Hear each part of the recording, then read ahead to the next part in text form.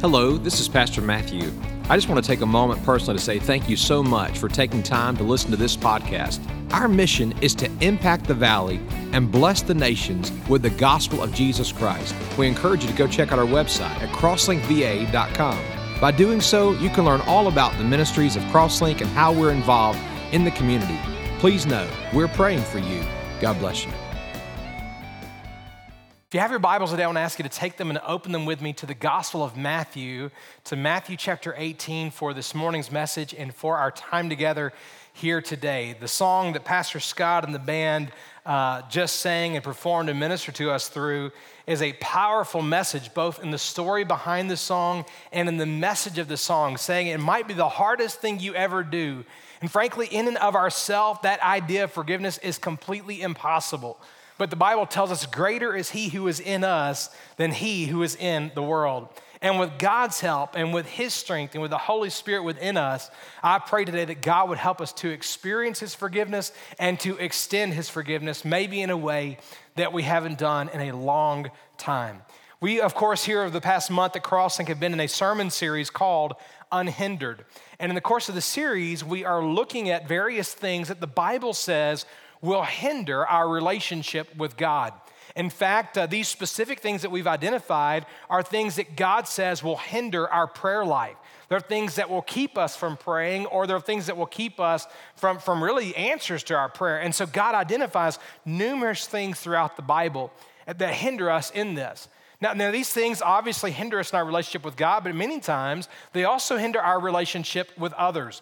And I believe wholeheartedly one of the things that God is bringing us to today is he's showing us clearly the hindrance of unforgiveness. The hindrance of unforgiveness. A Christian does not mean, being a Christian does not mean that we are perfect.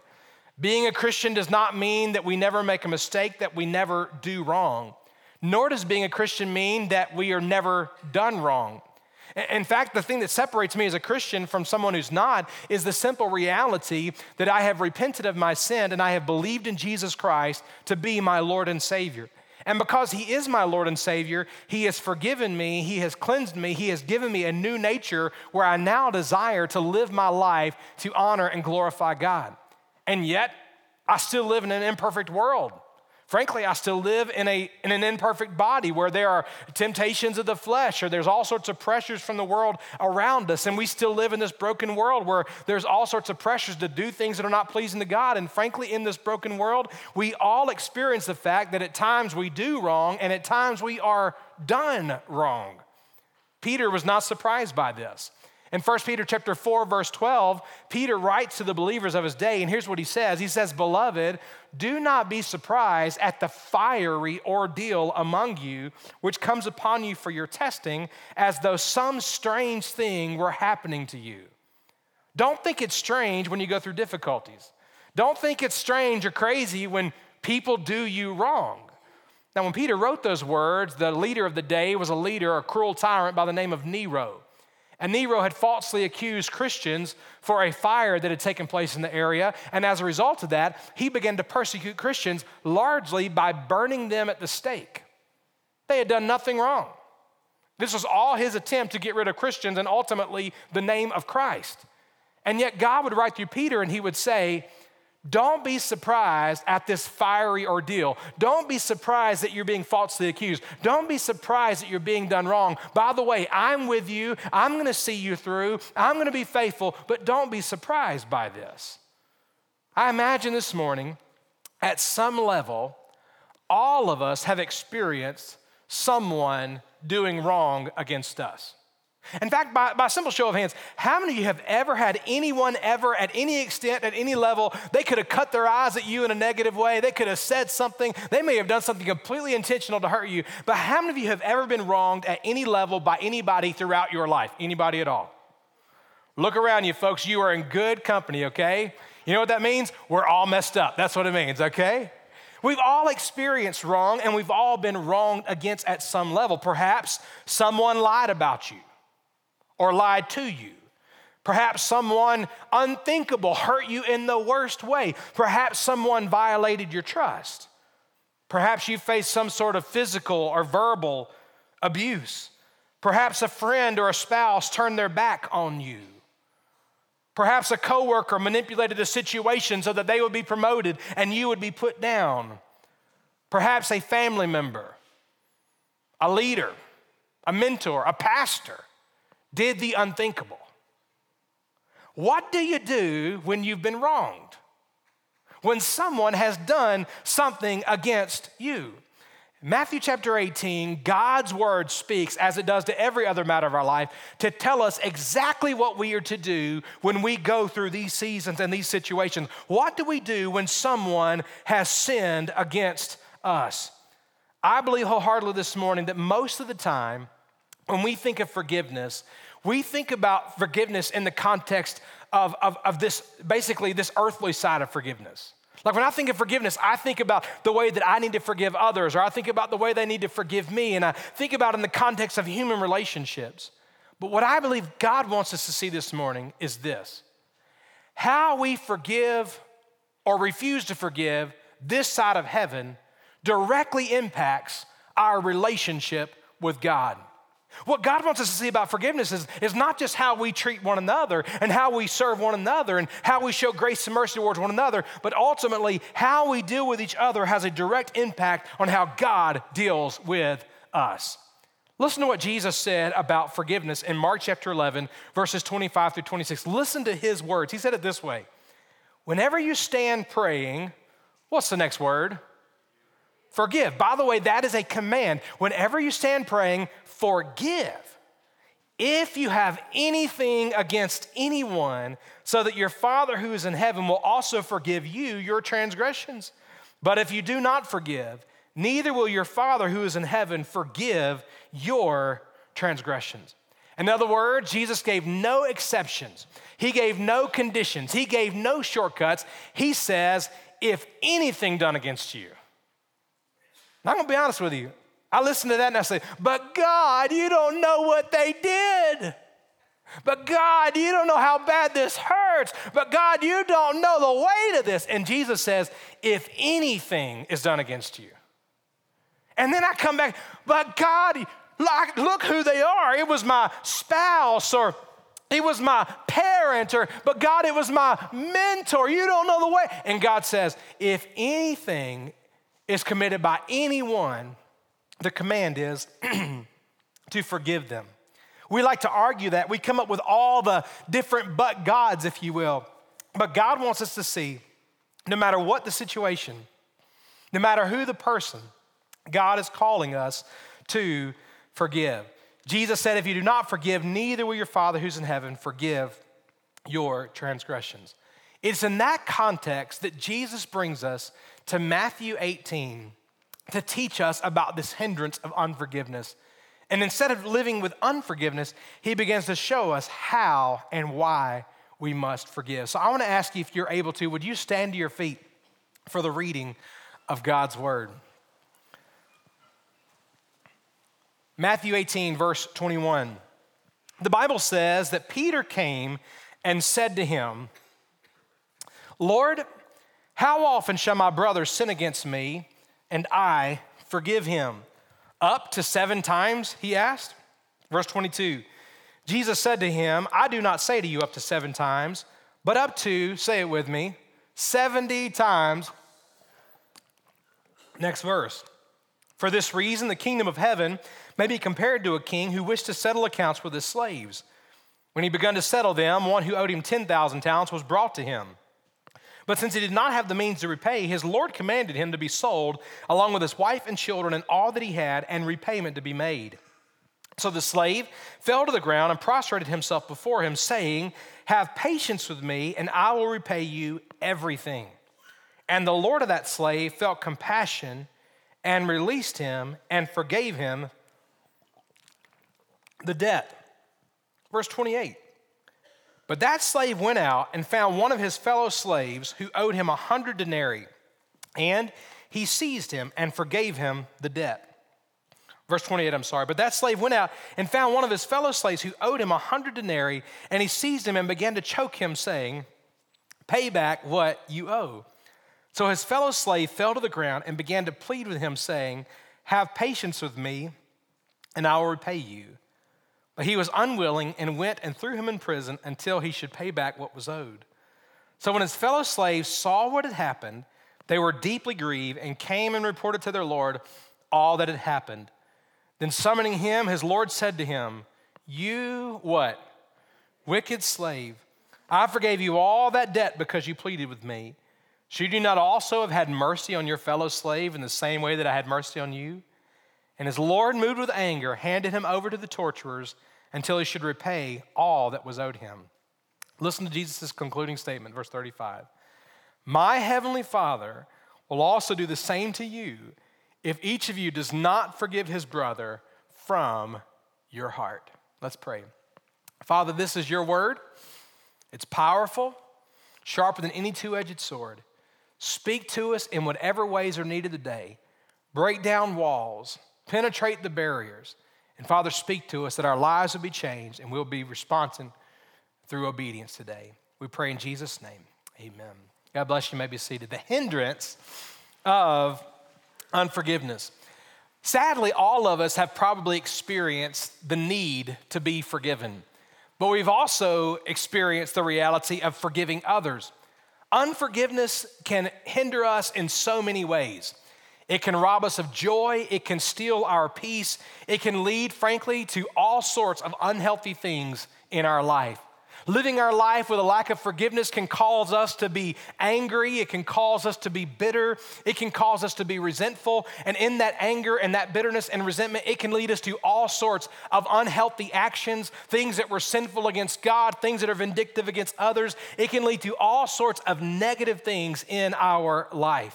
In fact, unforgiveness not only dramatically impacts our relationship with God, frankly, it can be a silent killer to kill relationships and to kill things that God is doing. It can be a great hindrance in our lives. Peter understood that.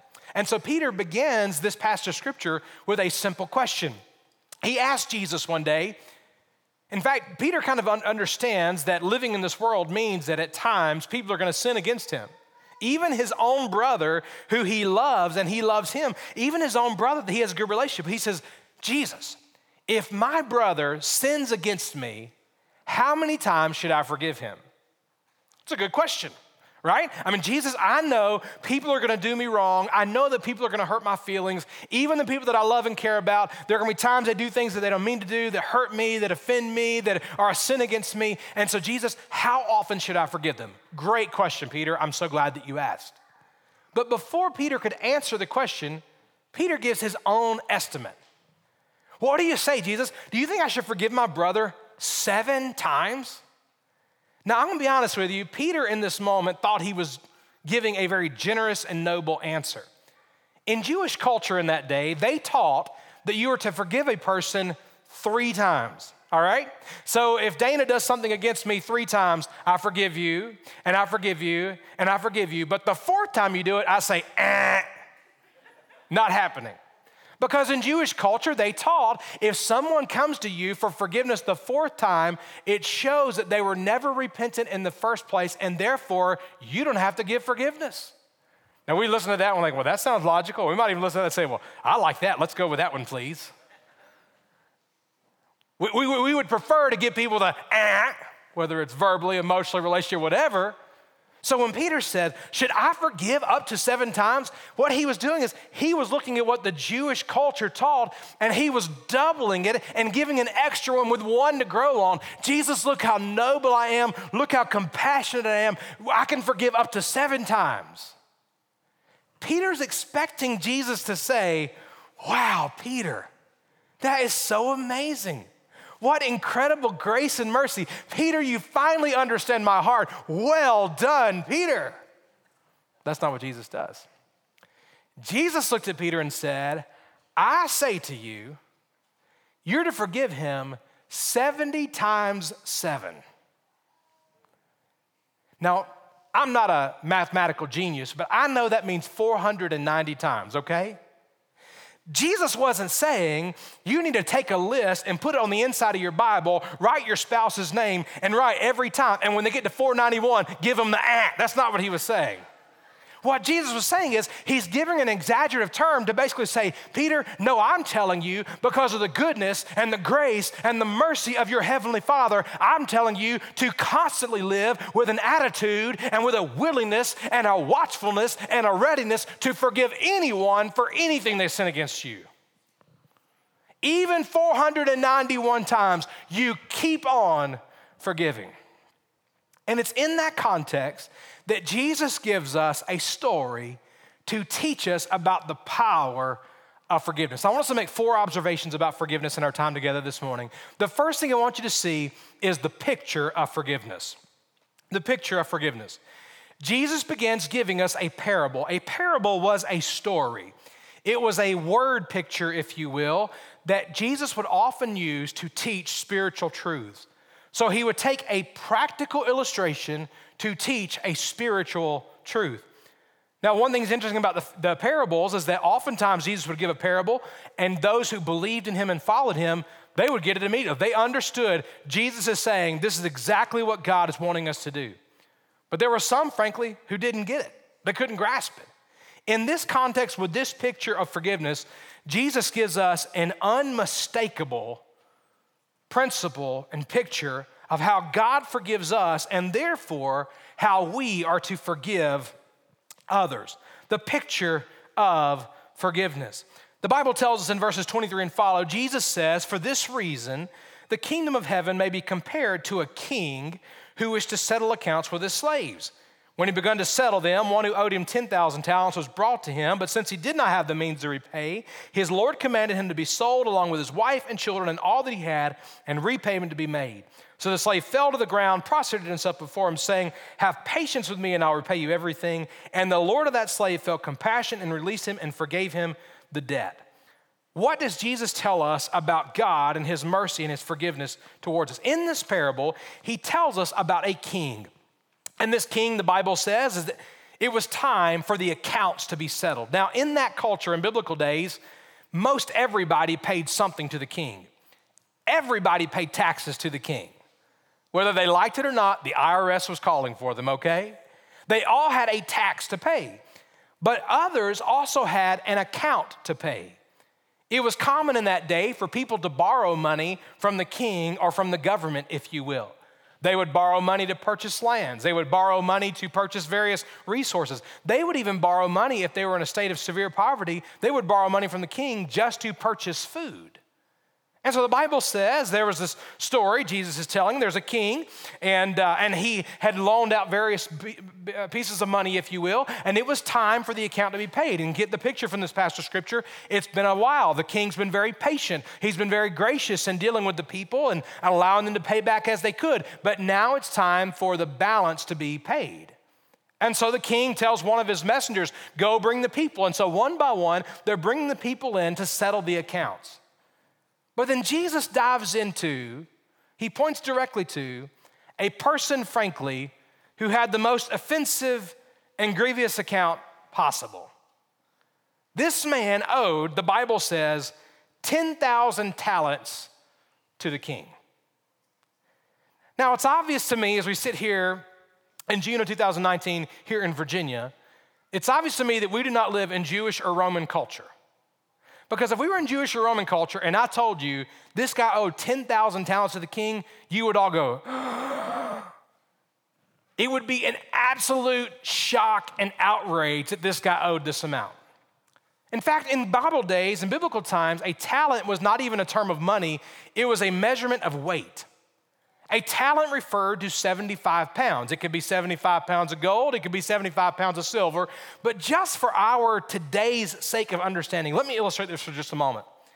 Today, we don't measure gold in pound. We measure it in ounces. As of Thursday afternoon, about 5 o'clock, an ounce of gold in America was valued at $1,334.10 an ounce. You can do the math of that. That means a single pound of gold is currently worth $21,345.60. A talent was 75 pounds. By today's standard, a single talent would be valued at $1,600,920, and this man owed 10,000 talents. That's more zeros and terms than your pastor even knows or understands, okay? In other words, he owes a lot of money. Most scholars believe biblically in that culture, a common laborer's salary, if you will, it would take him 15 years to earn one single talent. 15 years. Again, do the math. He owes 10,000 talents. That means literally, in order for him to repay this debt that he has, it would take 150,000 years of labor. Let that sink in for just a moment. In other words, when Jesus said, hey, the king was very generous, and now this servant owed him 10,000 talents, the people would have immediately thrown up their hands. What did this guy do? Something is wrong. Something is missing. I mean, did he just mismanage the funds that badly? Was he literally making one bad decision after another bad decision? Did he just waste all of this? Was he out living like the prodigal son, spending all of his inheritance on riotous living? What was he doing with this money? You kind of get the impression that this guy has done things, frankly, that were wrong and things that were unthinkable. It's a lot. Yet the Bible says that he comes before the king, and the king looks at him and says, this is ridiculous. This is unthinkable. I can't believe you've done all these different things. Look at what you've done. Look at what you've caused. Look at how mindless your actions have been. You've been so reckless. Look at the consequence for your wife and the consequence for your children. The king knows this guy owes a debt he can never repay. So the king says, sell him and his wife and his children as slaves. He's basically saying, I'm going to get what profit I can, and I'm cutting my losses and moving forward. I'm done with him.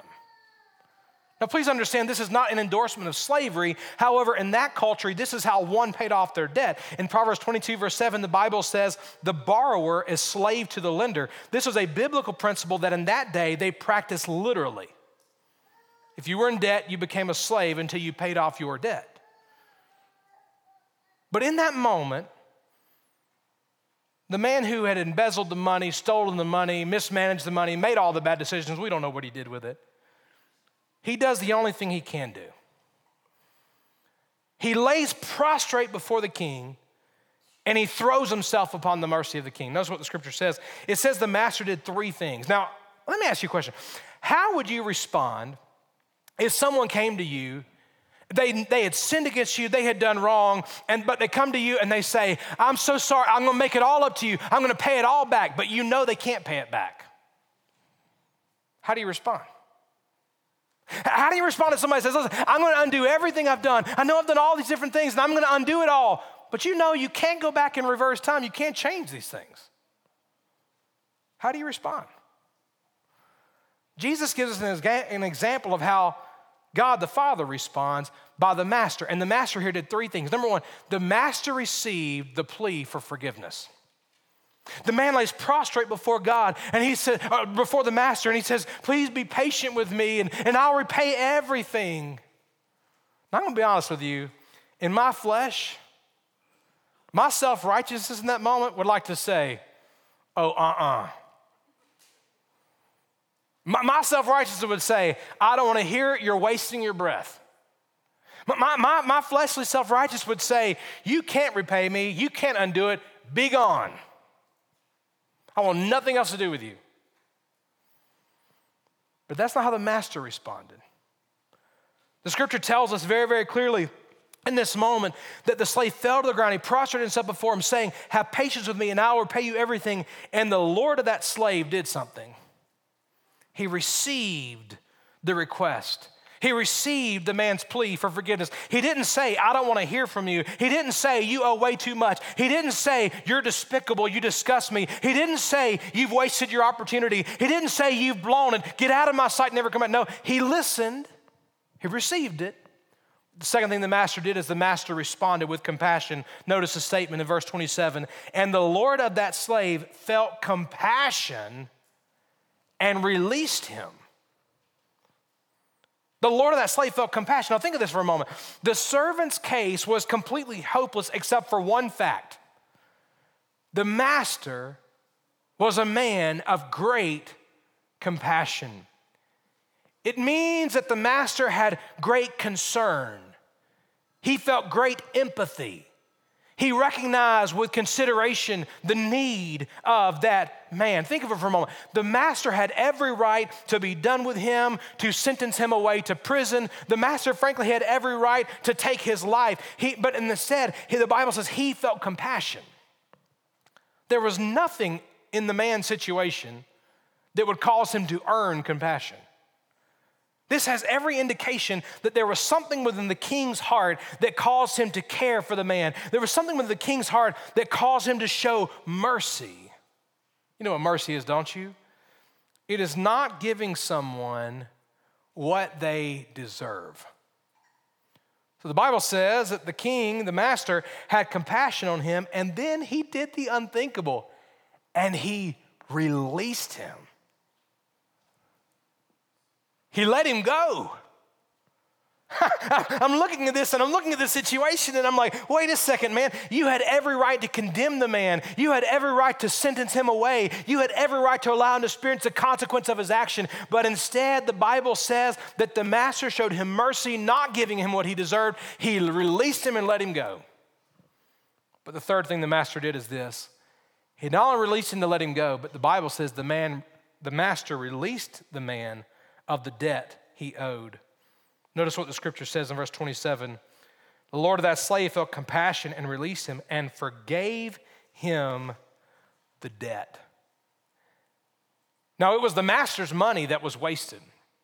The master, the king, he knew he was never going to see this money again. He knew it would not return, and there was nothing the man could do to repay. Yet he showed mercy, not giving him what he deserved. But then he took it another step, didn't he? He also gave grace. What is grace? Grace is giving someone what they could never deserve. In mercy, he didn't give it, ever repay the debt, and yet he forgave it completely. He completely let it go, completely released him and forgave him of this overwhelming debt. The master was the only one who could do it, but he did. He forgave him completely. I don't know about you, but for me, that's a powerful example. And at the same time, it powerfully convicts me to challenge myself and examine, do I forgive in that way? With God's help, do I really release others and forgive them that debt completely from the heart? So often, sadly, I'm reminded of the illustration of these two little brothers, and we're kind of like this so often in our culture and in our own hearts and lives. There were two brothers one day that were in the backyard playing, and something happened. They got rambunctious, and the big brother got hit in the eye with a stick. He got hit in the eye with a stick, and as he got hit in the eye with a stick, man, he got mad. It embarrassed him that his little brother had gotten him like that, and they kind of went back and forth with words all afternoon, and they were mean to each other and rude to each other all throughout dinner, and then finally nighttime came, it was bedtime, and they're still back and forth at each other. The mama sat down with both those boys, and she said, boys, it's bedtime, it's time to go to bed, but you need to put this situation to bed, and you need to ask each other to forgive each other because y'all have done wrong. And she began to put them on this little bit of a guilt trip, and finally the older brother looked at her and he said, Mama, I can't forgive him. I can't forgive him for what he did to me. And the mother looked at him and she said, honey, if something bad were to happen tonight, you would feel awful about it. If you were to die tonight, your brother would always live with this, and this wouldn't be good for you either, so you need to forgive him right now. And that older brother kind of softened his neck for just a moment, and he said, well, I forgive him tonight then. I forgive him. But if I'm still alive in the morning, he better look out. Isn't that like us? God, I'll forgive him right now because I know it's what the message is on Sunday. God, I'll forgive him right now because I know it's what I'm supposed to do. But I'm telling you, as soon as something else creeps in, God gives us life and breath tomorrow, we're right back to it, holding on to it. But not the master.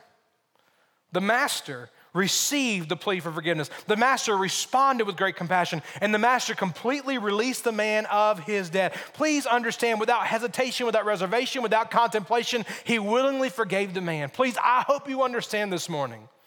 This is a picture of how God forgives us.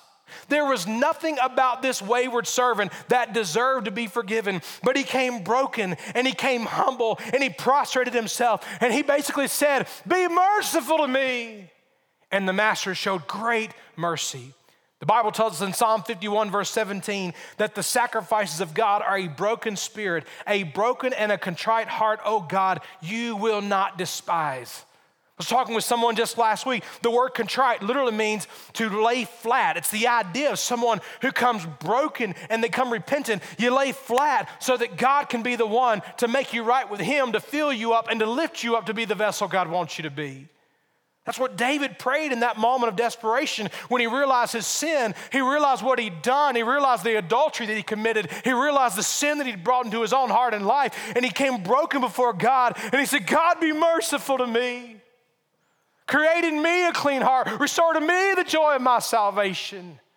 When we come broken before God, God is gracious to forgive. James chapter 4, verse 6 says, He gives a greater grace. No matter what you've done, no matter where you've been, whether it's 10,000 talents or a single talent, grace is needed all the more, yet He gives a greater grace. Therefore, it says, God is opposed to the proud, but gives grace to the humble. Y'all all right this morning? We see the picture of forgiveness, but secondly, we see the problems of forgiveness. Verse 28 starts with a very simple and yet sobering word. God starts with this incredible picture of forgiveness and grace and mercy. But then verse 28 starts with the word, but. God's full of grace and mercy and compassion to forgive, to heal, to restore, to set you free. But there's a change coming. A contrast is coming. A change in tone is about to occur. We see how the master is forgiving, but don't see the problems of forgiveness with man. The Bible then tells us the man has been forgiven this incredible debt, a debt he could never repay. Something about him experiencing this grace and mercy and forgiveness calls him to realize that there are some people who owe him. Yeah, he may have owed the king 10,000 talents, but you know what? There are some people who owe me too. I'm not the only sinner in this room. There are other people that sin against me too. See, in essence, what he's saying. I want you to see three things that hinder him from forgiving someone else. The first is I want you to see his self-righteous attitude. The moment he began to turn his attention away from his own sin, he went the wrong direction. As he experiences this release from this overwhelming debt that he could never pay, he suddenly begins to realize, wait a second, there are some people who owe me. There are some people that have done me wrong too. Verse 28. But that slave went out and found one of his fellow slaves who owed him 100 denarii. Now, when the Bible says that he went out, it means that he went out searching. He's on the prowl. Wait a second, who owes me? Oh, there's Mac. Oh, that boy did it again this week. He owes me. He sinned against me. Dana, that is one shady character. He has sinned against me. He owes me too. Stacy, there's no hope for Stacy. Somebody else over here, okay? That's what this guy's doing. I've been forgiven so much, and now I'm looking, who has sinned against me? In his self-righteous attitude, he's no longer looking at what he's done. He's trying to find all the things that other people have done against him. Now, did somebody owe him? Yes. By the way, he finds a guy who sinned against him. He finds a guy who owes him 100 denarii. Now, that was no small amount of money. A denarii was a money term. It was the worth of 1 day's wages. So there was a guy that owed him 100 days worth of income, if you will. It's a lot of money, no small amount. But here's the difference. He could weigh the offense against him in days. The weight he had been forgiven of could only be measured in lifetimes. But in his self-righteous attitude, he no longer could see what he'd been forgiven of. In his self-righteous attitude, he no longer saw the seriousness of his sin. In his self-righteous attitude, all he could see was the offense and the sin and the problem that had been done against him.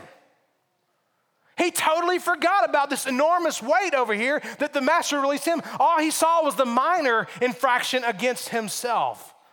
So what does he do? He self-righteously takes matters into his own hands.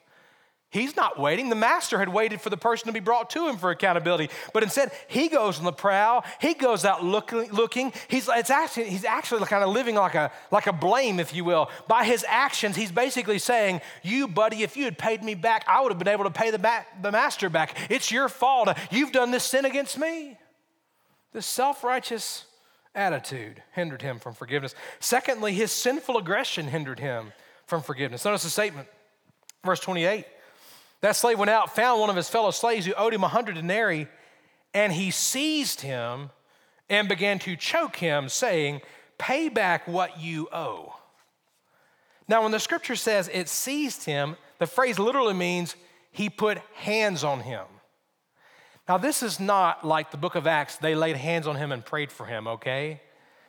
This is aggressive. He's seizing him by force. And the scripture says, he's choking him.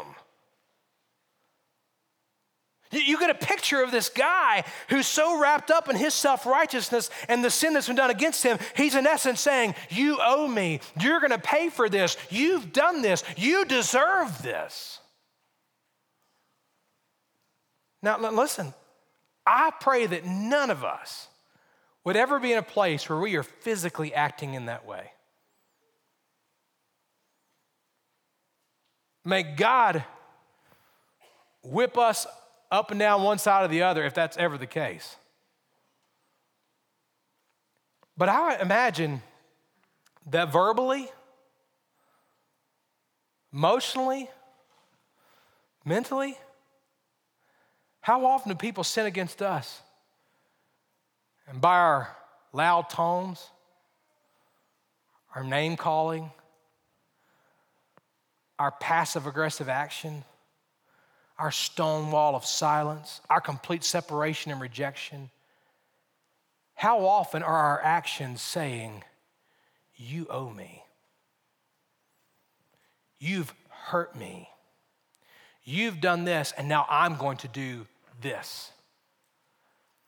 I want to remind us this morning that the Ephesians chapter 4, verse 26 and 27, verses 29 through 31 reminds us of those hurts and those wounds, that anger. It says this, it says, do not let the sun go down in your anger and do not give the devil an opportunity. Let no unwholesome word proceed from your mouth, but only such a word as is good for edification according to the need of the moment. Listen to this, so that it will give grace to those who hear. Do not grieve the Holy Spirit of God, by whom you are sealed for the day of redemption. Listen to this. Let all bitterness and wrath and anger and clamor and slander be put away from you, along with all malice. Clamor, what is that? Clamor are those heightened tones, that screaming when you're losing it emotionally. Clamor, Brother Andrew did a wonderful job playing the drums and does a great job and it sounds good. But man, if he were just sitting here clanging on the cymbals, wham, wham, wham, it would be overwhelming. Verbally, some of us are like that. That's slander. That's the undertones, the murmuring, saying things under our breath. Can you believe he did that again? That guy's a jerk. Someone's like, is he talking about me right now? What's he saying? Malice is words spoken with the intent to wound. When we allow anger and bitterness and resentment to find a home in our heart, it will manifest itself in all those ways and more. We see that with the man, you owe me. Finally, we see the serious assessment. Notice what he does. Verse 29. So his fellow slave fell to the ground. He began to plead with him, saying, please have patience with me and I will repay you. It's the same exact verbiage.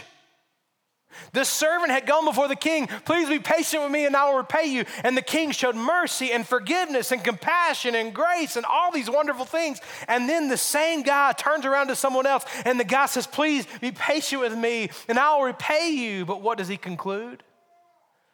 He concludes that this guy doesn't deserve forgiveness. This guy doesn't deserve mercy and grace. He has assessed the situation for himself. In essence, basically, this guy has become his own prosecutor, the jury, and the judge. He determines it's only fair for the man to pay his time and experience the consequence of his actions. So notice what he does, verse 30. He was unwilling and went and threw him in prison until he should pay back what was owed. Because this forgiven servant was so filled with anger and unforgiveness, he was determined to punish the one who had sinned against him, even though he had been forgiven of so much. Let me ask you a question. How does that make you feel?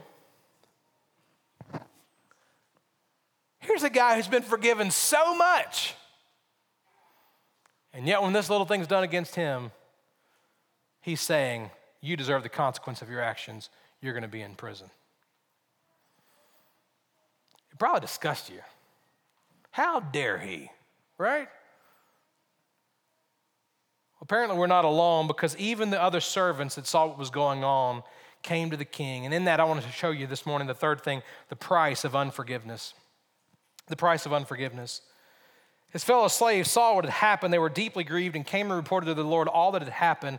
And summoning him, his Lord said to him, you wicked slave, I forgave you all that debt because you pleaded with me. Should you not also have had mercy on your fellow slave in the same way that I had mercy on you? His Lord, moved with anger, handed him over to the torturers until he should repay all that was owed to him. Because the forgiven servant was only focused on the punishment that his offender deserved to pay, he completely ignored the punishment that he was paying or would pay because of his own unforgiveness. So the Bible tells us three things happen in the price of unforgiveness. Number one, I want us to see the prison. What does the king do? The king comes to him and says, how could this be? You're very wicked. I forgave you of all this, and you're refusing to forgive him of that small thing. And what does he do? The Bible says he sentenced him to prison. Some translations say he handed him over to the jailers. There's a prison that's there. His freedoms are now gone. His opportunities were gone. His future now dim. Joy seems to be escaping. In fact, as a prisoner, every night the last thing he would think about were the shackles that held him bound. And in the morning when he woke up, the first thing he would think about and see were the shackles that held him bound. He was in prison. Truth be told, today is that when we live our life with unforgiveness, we're very much in a prison. It may not be the physical prison with bars and with chains and with handcuffs, but the simple reality is that when we live our life with unforgiveness, in the same way, we experience a type of prison where our joy is limited, our peace is gone, the opportunities seem over, our joy is constantly lacking, and constantly we're living with the shackles in our mind of what's been done against us and how we're a victim and all these different things. We see the prison. Secondly, we see the punishment. The scripture says, as the Lord moved with anger, handed him over to the torturers. Now, there's an understanding of this translation that sometimes is confusing because the word for jailer and the word for torturer were so common in that culture. Another translation says it best. It says it this way: his master got angry, handed him over to the jailers to be tortured. Now, in the Roman world, prison was not the place you wanted to be. They invented all sorts of cruel ways for torture and for torment. It's not the place you wanted to be at all. But what Jesus is doing is he's giving us a graphic picture of what goes on in the heart, mind, and life of a person who refuses to forgive. They experience a torment unlike anything else, a sort of torment, frankly, that is self-induced. They're consumed with what has happened to them. They're consumed with what's been done wrong. They're consumed with their hurt. They're consumed how they'll never get better. They're consumed with getting revenge. They're consumed with their whole situation. It is consuming. It is a type of punishment. But the third thing we see about the price of unforgiveness is, frankly, we see the persistence of it. It's the permanence of it. It's the fact that it doesn't go away. The Bible says it this way: the master said, hand him over to the torturers until he should repay all that was owed him. But remember, he owed him 10,000 talents. He's never going to serve his full time because he's going to eventually die in this. In other words, it's not going away. So often someone will sin against us and some hurt will occur in the family or some hurt will occur in the church, and we think, well, let some time pass and everything will be better. Time will not heal that wound. Well, when you know what, when my opponent goes through a difficult situation, when they go through hardship, then I'll be at peace. They could get sick of the worst disease possible and die, and you're still not going to be at peace. Well, you know, when God kind of balances the scales, what if he doesn't? So, Pastor, what are you saying? What I'm saying is that this picture that Jesus gives is of an unending torment that would occur in this prison because of his unforgiveness. It is a powerful picture for us today of this simple fact. Warren Wiersbe says it best. The world's worst prison is the prison of an unforgiving heart. If we refuse to forgive others, then we are only imprisoning ourselves and causing our own torment. The world's worst prison is the prison of an unforgiving heart. If we refuse to forgive others, we're only imprisoning ourselves and causing our own torment. Final thing, and we'll be dismissed. I want you to see the principle of forgiveness. What is the point? What is Jesus saying about forgiveness? He says it clearly in verse 33, doesn't he? Should you not also have had mercy on your fellow slave in the same way that I had mercy on you? Verse 35, my heavenly Father will do the same to you if each of you does not forgive his brother from your heart. No matter how great someone has sinned against you, it will never amount to the extent and the weight of what our sin was against God. So often in our minds, we like to self-righteously sit on the throne and be the prosecutor and be the judge and to be the jury and to look at all the different ways that we have been done wrong. But please understand, the person who cannot release others of their offense shows that they think very little of their own offenses that have been committed against God. You might be here this morning and say, Pastor, but you don't know. What that person did was so wicked and was so evil and was so vile and was so wrong and was so bad. That may be true, but please understand, God never called you to be the judge. That person is not likely going to ever give an account to you, but they do have a judge and they will give an account. You forgive them, you release that, you let it go, and you look to God so that you can be in right relationship with God. The Bible says of this man that he experienced this torment, and Jesus gives us this powerful picture. The principle is this: as God has forgiven you much, you be faithful to forgive others. No matter how wronged I may be, it will never compare to the wrong that I personally have committed against God. No matter how someone may lie about me or lie against me, no matter what somebody might do against me, here's the simple reality. I, Matthew Kirkland, my sins against God have been far greater than anything that somebody might do against me. My sins were so evil and were so vile that it demanded Jesus' death and crucifixion on the cross so that they could be forgiven and washed clean.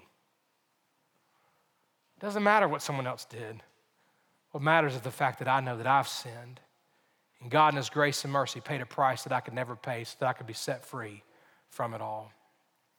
And in that forgiveness, we're called to forgive others. Ephesians 4 verse 32 says it this way: be kind to one another, tenderhearted, forgiving each other, powerful statement, just as God in Christ also has forgiven you. Just as Christ has forgiven you, just as he offers forgiveness to all of us here today, we are to forgive one another. Or C.S. Lewis said it goes like this: to be a Christian means to forgive the inexcusable, because God has forgiven the inexcusable in you. So, Pastor, that's impossible. It is in your own strength. Pastor, I can't do that. I know you can't, but I know the one who can. I'm convinced this morning, frankly, there are two types of people here today. There are some of us here today, frankly, who need to be forgiven of God. Instead of denying our sin, putting on a smile on our face and acting like everything's fine, putting on an appearance before man, some of us today, like the man who owed the debt that he could never repay, he was caught in the act, man. Some of us today need to lay prostrate before God, bending our knee before God, humbling ourselves and say, God, I have sinned against you. Please show me mercy and grace. Please forgive me. The Bible tells us if we confess our sins, he's faithful and just to forgive us of all of our sins and cleanse us from our unrighteousness. The only thing that can hinder you from not being forgiven is yourself and refusal to turn to him. Some of us here today need to be forgiven by God. But secondly, there are some of us here today who need to extend that same type of grace and mercy to others. Some of us in our families, our marriage, some of us in the church, or in the community. That guy did you wrong. That lady said that years ago. You're wondering today, well, why am I not growing spiritually anymore? Why do I not have joy in the Lord like I used to have? I think for some of us, God is saying, because you're like the wicked servant that was forgiven much and yet refused to forgive. My hope and prayer today is that we will practice what the song said many moments ago, that as God has forgiven us, we will forgive others. Let's pray. Heavenly Father, I thank you for this morning. I thank you for this time together. Thank you for the powerful message from your word on forgiveness. God, I confess that sometimes in my self-righteousness, it's easy to justify my anger, or it's easy to justify my action. And God, so often what you're calling me to is to forgive and to show grace and mercy as you have shown it towards me. God, I usually don't like that, but it's what I need. God, I pray today that you will be with each of us here today. If there's anyone here today, God, that is today still has not repented of their sins, still has not turned to you, still has not sought your forgiveness and grace, I pray that today will be the day that they experience your grace and forgiveness in a personal and real way. God, I pray even as the man fell on his face, humbled and broken before you and said, basically, please be merciful to me, and you showed him compassion. God, I pray that today we would experience your compassion, your mercy, and grace because we've humbled ourselves before you. But God, I pray if there's anyone here today that is struggling with forgiving others, whatever that situation was, whatever that current pain is, God, I pray that you would help us by your grace, through your power, to forgive others. We can't do that on our own. I can't do that on my own. I need you and I need your help. I need the Holy Spirit's control of my life. So God, I pray that today will be a day of restoration and healing as we experience and as we offer forgiveness. I pray in Jesus' name. Thank you so much for taking time to listen to this podcast. We encourage you to come and join us right here on our campus. We're located right next to the county fairgrounds here in Harrisonburg, Virginia. If you have any questions about the church, any question about the message, feel free to email us or call us and let us know. And we look forward to seeing you soon. God bless you.